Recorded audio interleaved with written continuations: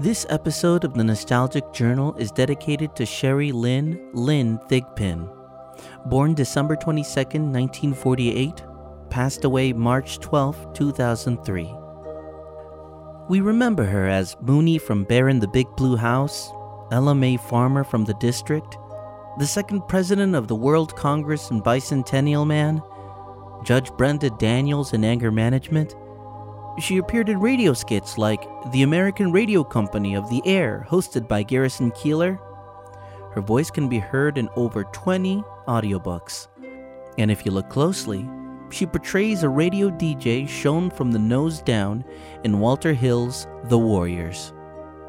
But above all, we'll remember her as one of the key people who made geography fun, endearing, and actually interesting to an entire generation of kids. To me, she'll always be that lovable, authoritative leader of the Acme Detective Agency. You were unbelievably talented and wonderful, Lynn. Rest in peace. We miss you.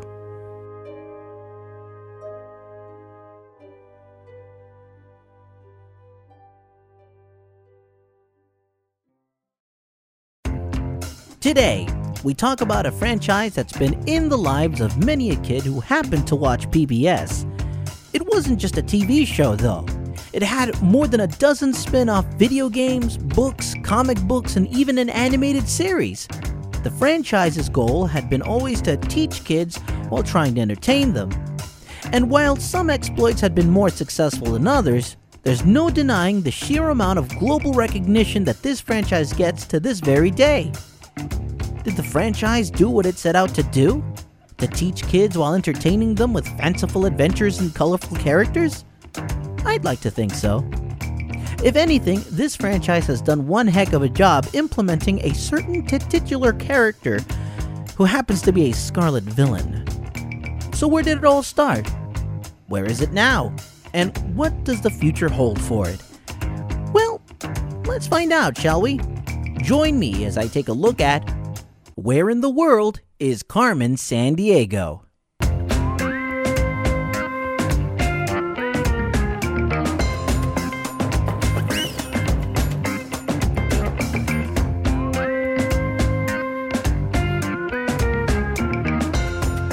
Hello, I'm Giancarlo Danubio, and this is the Nostalgic Journal, a podcast dedicated to looking back at some of the things that I've enjoyed in my youth and trying to figure out why.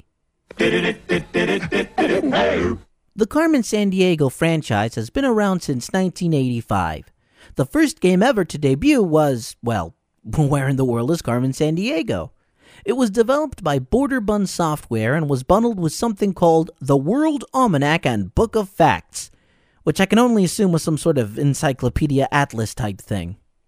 The game introduced a formula that really hasn't been changed since then. Alright, so the formula goes a little like this. The player works for the Acme Detective Agency, which is an international crime-solving organization. It was like an old-fashioned detective agency with the futuristic capabilities of modern spies.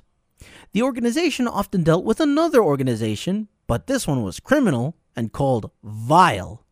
It's of course run by the Crimson Criminal herself, the Lady in Red, the world's greatest thief, the Miss of Misdemeanors, Carmen Isabella Sandiego. She and along with her vast number of fellow criminals go around the world stealing things of important historical significance, while Acme dispatches agents to foil her schemes and recover what she stole. The crimes are normally spectacular with little regard to physics or plausibility, like stealing all of the Tony Awards from Broadway, stealing entire sports arenas, and even stealing the Roman Colosseum. Yep, Carmen and her thugs actually stole the entire Colosseum. I mean, what can I say? It was a different time back then. In the original PC game, the Acme Detective Agency hadn't been created yet, so the player works for Interpol instead.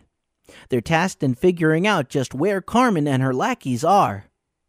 The player then goes from country to country following clues normally given by the location's locals. Though the locals only speak in clever wordplay, so you have to decipher that first before moving on.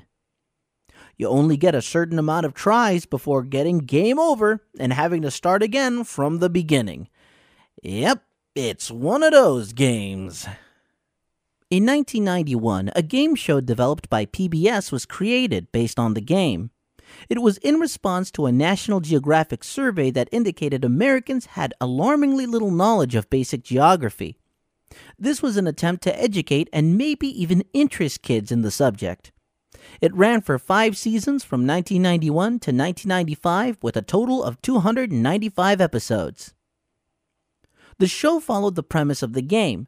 Carmen and her cronies steal a historically significant artifact or even locations, and it's up to contestants or gumshoes to try to track them down. Dana Calderwood and Dorothy Curley, who were both developers of the original game, served as the show's producers for its first 4 seasons. Because of their involvement, much of what made the original game popular translated into the game show itself. The show featured larger-than-life, silly characters and segments which provided a lot of entertainment.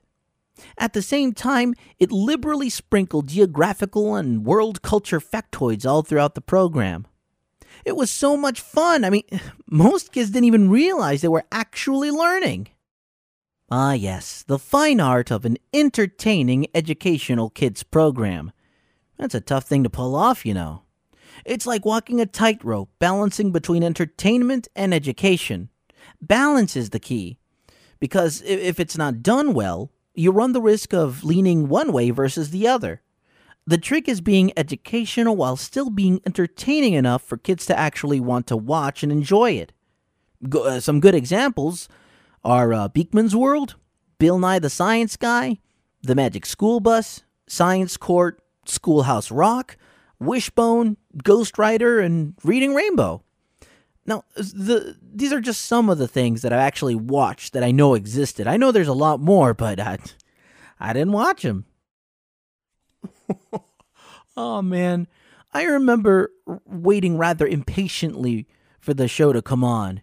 At the start, at the very beginning, even before the intro, we were all informed that Carmen's gang was bankrolled by the Corporation of Public Broadcasting and viewers like you.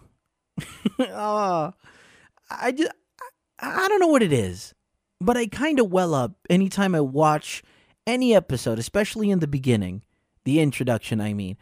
I don't know if it's because I love the show so much or if it's just because I'm just being overwhelmed with so much nostalgia. It had the kids cheering, the camera sort of sweeping, trying to get all the kids, in one shot as they're cheering and clapping, and then Lynn Thigpen's voice shouting out, asking what we're all wondering for each and every single episode. All these people want to know, where in the world is Carmen Sandiego? And one of these gumshoes could find her.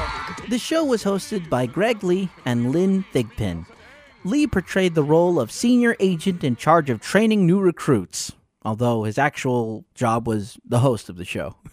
Hosting the segments with all the questions and sort of interluding between each round. Greg uses his real name, but he adopts a goofy yet lovable persona for the show. Then again, the entire show is goofy and lovable, dang it. Thigpen played a character simply called The Chief. A no-nonsense character whose dialogue is filled with puns, alliteration, and other forms of wordplay very reminiscent of the game. She was in charge of the Acme Detective Agency. A crook who travels incognita, nibbling chunks of smooth Velveeta. The writing is on the wall, gumshoes. March off into New Mexico, rope the rat, and yank the tails. Hasten to the basin, gumshoes. Find that fat lady Eartha, make her sing, then bring down the curtain on Carmen. Along with Lee and Thigpen, the show offered an in-house performing group named Rockapella. They provide the show's theme song, game jingles, and musical interludes, all in a style that you can probably guess is a cappella. There's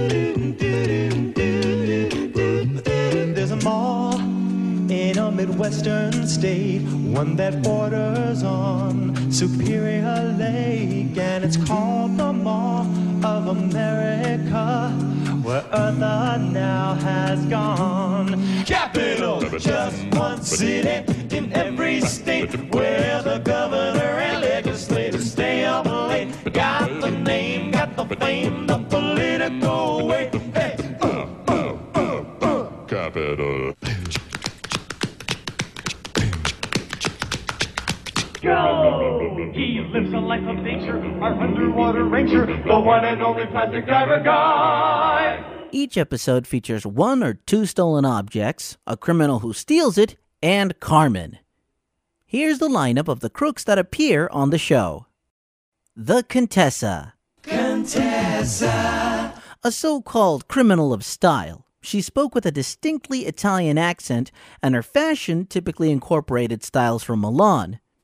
As her name implied, she considered herself near royalty. Double Trouble. A pair of different colored twins who mirrored each other in a yin and yang sort of way. Even their color palette was only black and white. They were international playboys who, strangely enough, spoke very similar to Jack Nicholson. Just because. Eartha Brute. A muscle-bound, slow-witted woman with a green beehive hairdo. She wore a pink singlet uniform complete with a weight belt that had the initials VILE on the front. Every good villain needs a little muscle every now and then, I suppose. Nimoy. Spelled Kneemoi. She's an alien from the planet Roddenberry. She has a round body with 2 tentacled arms. Being a pink ball of ectoplasm, she was able to morph into any form that she desired. She also seemed to have a reputation on 93 planets as a space outlaw. That's right, somehow Carmen recruited an intergalactic alien as an accomplice. The Fiend. If it wasn't obvious, her name is a reference to the actor who played Spock on Star Trek, Leonard Nimoy, and her planet is a reference to Star Trek creator Gene Roddenberry. Patty Larceny. A ditzy blonde schoolgirl with a coy, sweet, and giggly personality. Carmen's influence knows no bounds. Though she may be in vile because Carmen treats her as if she were her niece. She wears an orange shirt, green jacket, green skirt, and saddle shoes. Despite being a wanted criminal, she's often described as polite and kind, which begs the question, how the heck did she get wrapped up in all of this? Honestly, I always felt bad when she got caught by, the gumshoes. Robo-Crook. A villainous robotic spoof of RoboCop. Apparently, his real name is Robo-Crook Unit 059. Not to mention he has a metal fedora. Sarah Nade. A punk rock teenager with rainbow-colored hair who loves concerts and singing. She also appears in the deluxe version of the Where in the World is Carmen Sandiego game, which was released due to the game show's popularity. Top Grunge. A large, smelly biker who always has flies hovering over his head. He rides a badly tuned motorcycle that spits out large, dense plumes of smoke wherever he goes. Oh, and he grunts a lot. Like, a lot. Vic the Slick. A shrewd salesman in a loud polyester suit and an even louder tie. He also sported a seedy mustache, shifty eyes, and slicked black hair.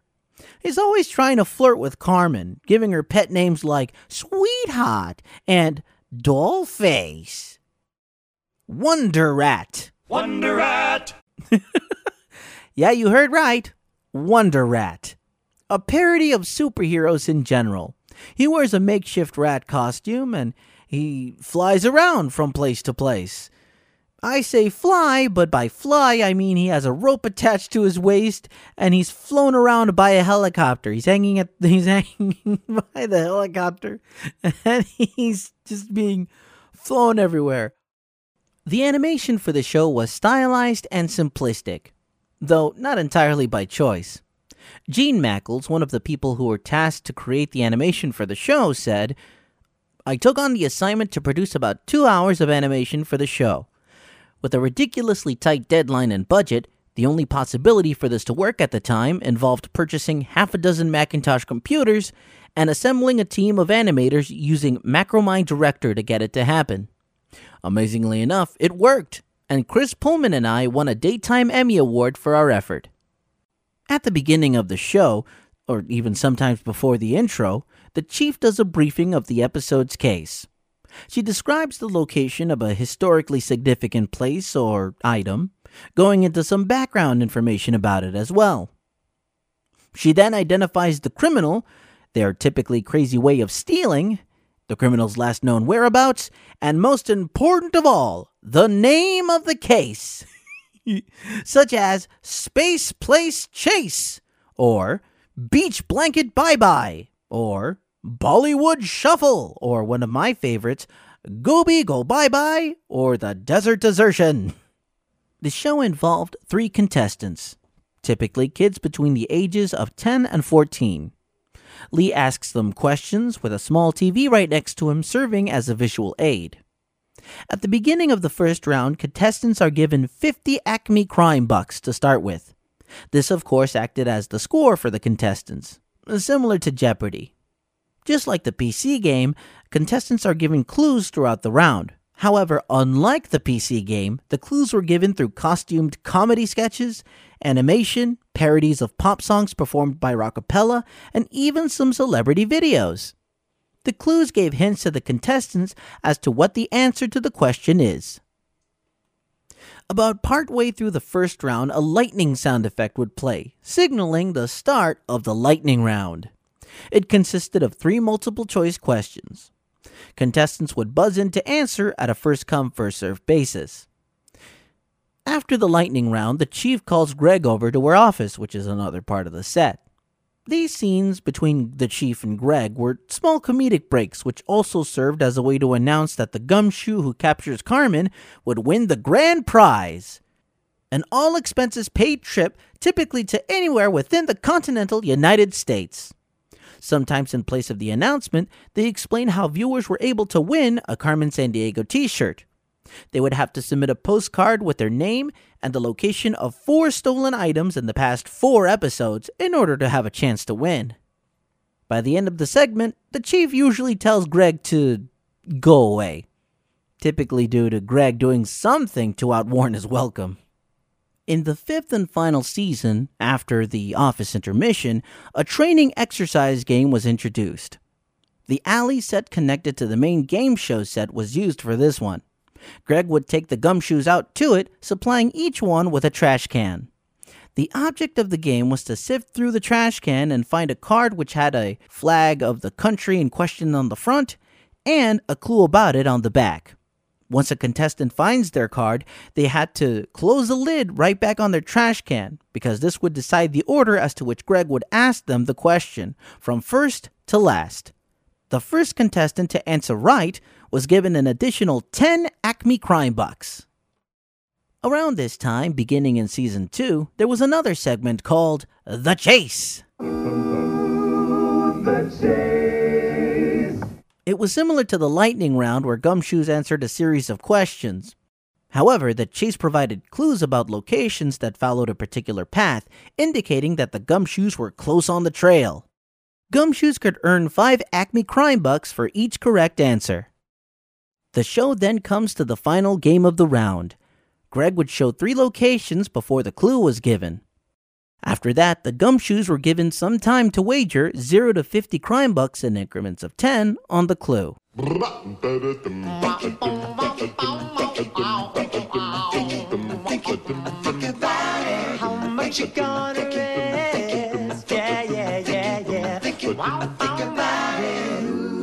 After the wagers were put in, the Gumshoes were then given the clue. If the Gumshoe answered correctly, their wager was added to their score. However, if they answered wrong, the amount was deducted instead. The 2 highest scoring Gumshoes continued on to the following round, following the crook to the correct destination. The Gumshoe with the lowest score is given some consolation prizes, which were called the official Acme CrimeNet Travel Kit. It consisted of an atlas, a Carmen Sandiego wristwatch, a Carmen Sandiego sweatshirt or t-shirt, and a subscription to National Geographic. National Geographic World. More consolation prizes would be added in later seasons, with things like a basketball globe, a baseball cap with the Acme logo on the front, an Acme CrimeNet translator, and more. And then it was on to round 2. Just before the round began, the chief described various landmarks that were going to be featured in this round. The segment was called Photo Recon. 15 landmarks, which included those shown during the chief's initial briefing, were displayed on a big board. The landmarks were on large rectangular nameplates that would flip around to showcase whether or not it was correct.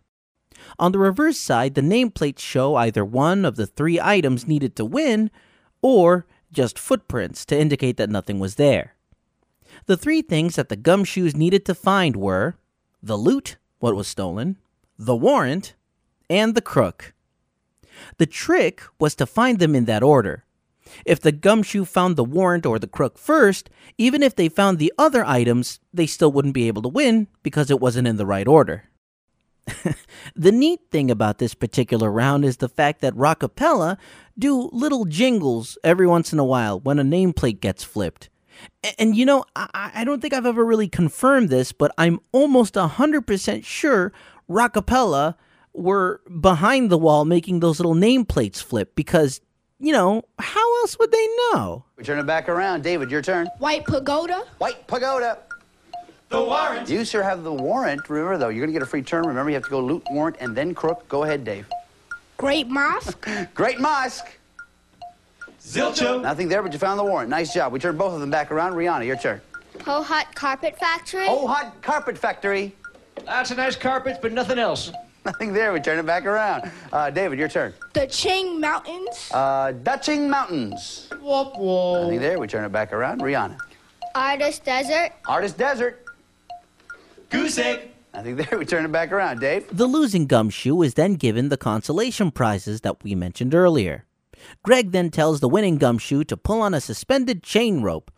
Once pulled, it activated a foghorn sound effect and was accompanied by an animation showing the corresponding crook getting put behind bars. Yeah! Wonder Rock. You won. Nice job, man. Very good. You know what to do, right? Go around this way, pull on the chain, put him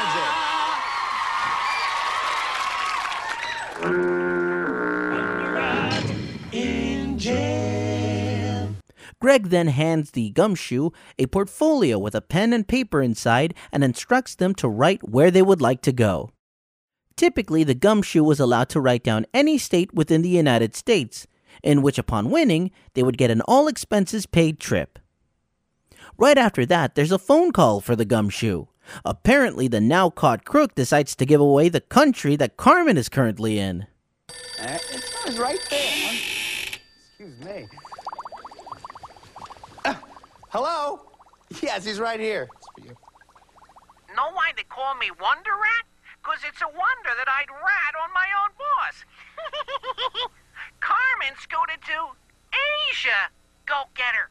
This leads to the chief showing the gumshoe and the viewer places in that country that Carmen may have traveled to. This serves as a last-minute reference guide to some of the places within that country. Once the chief was done with the rundown, she would tell Greg, Greg, let's go to the map. I feel good. Steven, a very intense man. You ready to do this thing, man? All right, listen, let me explain it for those who may not know. What you've got to do is identify 8 locations in 45 seconds. When you are right, you will hear this sound. If you're wrong, though, you'll hear this sound. So if you're wrong 2 times, don't worry about it. Leave the marker where it is. We'll continue from there. But if you're right 8 times in 45 seconds, you're going to get that trip. You ready to do this thing? Yes. You guys ready to do this? All right, come on, Steven, let's do it. Come right back this way. Get a marker in your hand. Let's get 45 seconds up on the clock. Good luck to you. You guys make some noise. Here we go. Greg would then run with the gumshoe out to a giant map of a country that was located in front of the studio audience. The challenge was to find all of the places that Greg would call out in 45 seconds. With the map being huge and blank with nothing labeled, a gumshoe really had to know where the places were in order to win. The markers were blue stands with a red-colored rotating beacon light on top, like one of those old-fashioned police lights. If the gumshoe gets most, if not all, of the locations correct, they win, which means they successfully catch Carmen Sandiego. Although, with how I'm describing it, you can probably see how that doesn't really happen very often. If they lose, they do get the consolation prizes that were mentioned before and a job well done from Greg and the Chief. If they win, they get to reveal the location they chose earlier to some rockapella fanfare. Just a moment ago, you wrote down where you'd like to go. If you caught Carmen Sandiego and got that trip, you did it. You and the parent are going to... Let's get Quebec, Canada! In later seasons of the show, gumshoes were allowed to pick places just outside of the United States, like Mexico and Canada. After all was said and done, on both occasions, Greg closes the show with a trademark catchphrase that ended each and every single episode with the help of the gumshoe and the audience. There's one more thing I want you to do. You know what it is? Do it, Rockapella! Right here, man. The show then begins to close as kids are invited to come onto the map with Greg and the gumshoe, and even Rockapella joins them as they all begin to sing the show's theme song. The Chief then comes onto the screen and gives the official sign-off for the show, in a wordplay and punny manner. This is Lynn Thigpen for Where in the World is Carmen Sandiego? And remember, we snip out crooks from France to Mauritius. And for a snack, we pack knishes.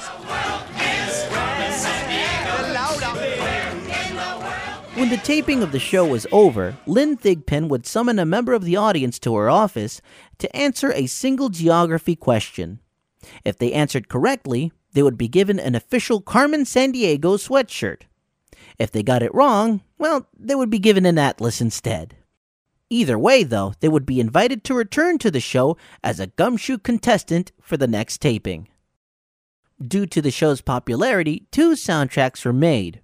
Where in the World is Carmen Sandiego, which featured artists like Rockapella, The Temptations, and Tito Puente. It was an album that focused on global, international type music, all coming together for one album.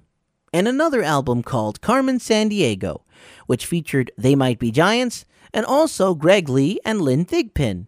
And of course, Rockapella. Yeah. Rockapella, rockin' it acapella. And that, my friends, was Where in the World is Carmen Sandiego? The game show. It's kind of funny, actually. Originally, I was going to talk about the franchise as a whole, but the more research I did, the more I wanted to focus on the game show that, quite frankly, started it all. It was one of those shows that blended entertainment and education in all the right ways.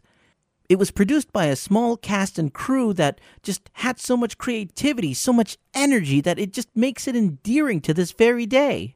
I mean, hell, even Saturday Night Live made a parody of it, albeit a political satire about Kellyanne Conway. Where in the world is Kellyanne Conway? Needless to say, the show played a huge part in making the franchise a nostalgic standard. It produced countless spin-offs like another game show, Where in Time is Carmen Sandiego, which had Lynn Thigpen reprising her role as the Chief. PC games like Where in Space, World Detective, Math Detective. They even had an animated show called Where on Earth is Carmen Sandiego?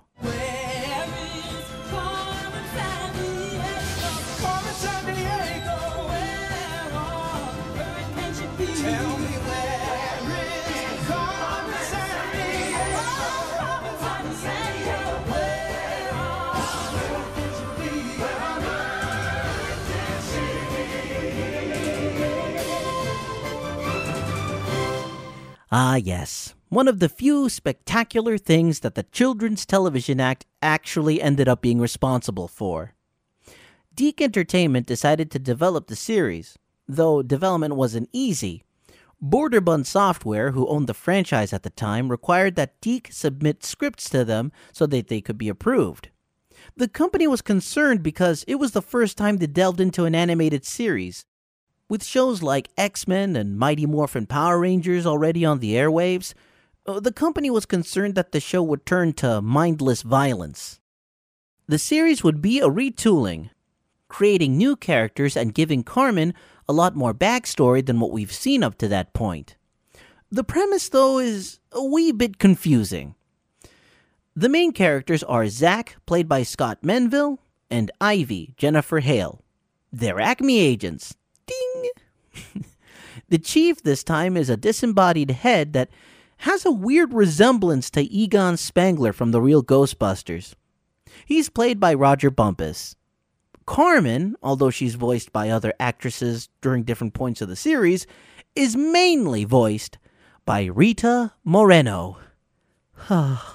And my God, I think she is the voice of Carmen Sandiego, and I will fight anyone who says otherwise. Welcome, detectives. You've been my most worthy adversaries. I know you'll give me a good game. Somehow Carmen's managed to magnetize the board and make us part of the game. Hey, I only play if it's winner take all, Carmen. I wouldn't have it any other way. Now, let the game begin. I mean, come on, listen to that. If there was ever a woman who could turn me into a bad guy, it would have to be that version of Carmen Sandiego. I mean, give me a second. I got the vapors.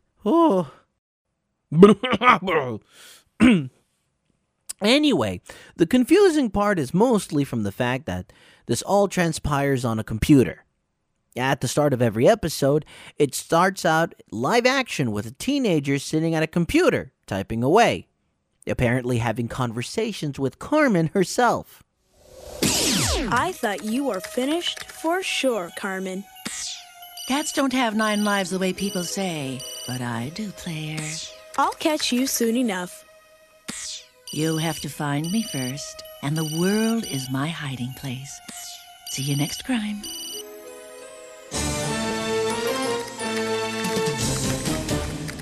I mean, it's never really clear, but we can probably guess that the whole thing is just a computer game that the player is currently playing. I mean, heck, I don't know. It's never really clarified at all during the show. All I know is that the show itself is amazing, albeit a little confusing. It was one of those shows that just didn't insult kids' intelligence. It was filled with as much adventure and action as it did facts and history. Well, look at that. Another flawless balancing act from a show with the Carmen Sandiego label on it. Another prime example of educational television done right. Every once in a while, it seems to have a DVD release from different publishers because there's just enough interest in the series to start, but then it eventually gets discontinued because there's just not enough sales. So if you see it, I strongly recommend picking it up when you can. It's a fantastic show. There's no denying that Where in the World is Carmen Sandiego has been one of the most successful video game series to date. 5 million copies have been sold to schools and homes worldwide. All 3 television shows, World, Time, and Earth, have been nominated for a total of 45 Daytime Emmy Awards. They won 8 of them, with the original show also winning a Peabody Award. It's estimated that the shows had about 10 million viewers each week. Carmen Sandiego not only stole things from all over the world, she also captured the imagination of countless kids worldwide, sparking renewed interest in geography when it was all but a forethought in most people's minds. I don't know. Maybe Carmen ain't all that bad after all. In the late 2010s up to the present, the franchise has slowed down a bit, with 2 games being released in 2011 and a mobile/Facebook game released in 2015. With the internet becoming available in almost every home and more advanced teaching tools being developed in classrooms, was Carmen finally reaching her end? Was the world finally over the franchise that practically single-handedly made geography a viable interest to adults who were once kids? Is the Carmen craze finally over? Well, I'm happy and excited as all heck to say that with the utmost positivity, no. No, no, no, no, no, no, no, no, no, no, no, no, no. You get the idea. No. The world has not forgotten about Carmen, and even if some folks have, or even if some folks, I guess kids at this point, have never heard of Carmen Sandiego, they're going to be given a new opportunity to get to know the preposterous pilfering perpetrator. Netflix is climbing aboard the old nostalgic bandwagon again and has partnered with DHX and a company called Houghton Mifflin Harcourt, whom I assume own the franchise at the moment, the Carmen Sandiego franchise, and are working to make a brand new series which is, and I quote, a serialized look at Carmen's backstory that is told from her perspective. It's to serve as an origin story for the infamous criminal and will be the 4th television show of the series, the 3 being World, Time, and Earth. The show is simply entitled Carmen Sandiego and is slated to be released in 2019. The Hollywood insider information site The Tracking Board reported that Gina Rodriguez will be voicing the titular character. With a planned 20 episodes, each running about 22 minutes long, it said that it would appeal to a demographic of 6 to 11-year-olds. In addition, it would appeal to kids and fans of the original series, which is saying quite a bit. Gina has been reported in saying that she's very excited about the show, that the writing was really, really good, and that it was unbelievable. If anything, I can have a little more confidence in this rather than something I spoke of before in a past episode. Reboot Guardian Code. But what really got me was a quote by Andy Yetman, Netflix director of Global Kids Content. He said, "We think that there's a huge benefit of having a program that parents remember fondly and grew up with. We are giving them the opportunity to introduce it to their kids and spark a conversation." The new series is set to premiere a whole 20 years after the last one. Man, has it been that long already? All in all, I don't see the franchise dying anytime soon. I mean, even if some of the facts from the original show are a smidge outdated, it's still as relevant as ever. To know what's going out there in that big blueberry we call Earth. To get to know more people that, out there, that it's just more than us, more than our culture, more than what we know, more than what we are to be. There are so many good, wonderful, and extraordinary things out there in this big blueberry of a planet. And I think it's definitely worth at least knowing about it. I mean, you don't have to go to Bombay, or you don't have to go to Japan or Amsterdam. You can just read about it. Look into it. The world's a big place. It's worth knowing about it. But hey, that's just another entry in my nostalgic journal. Oh, hey, and before I go, there's one more thing I want you to do. You know what it is!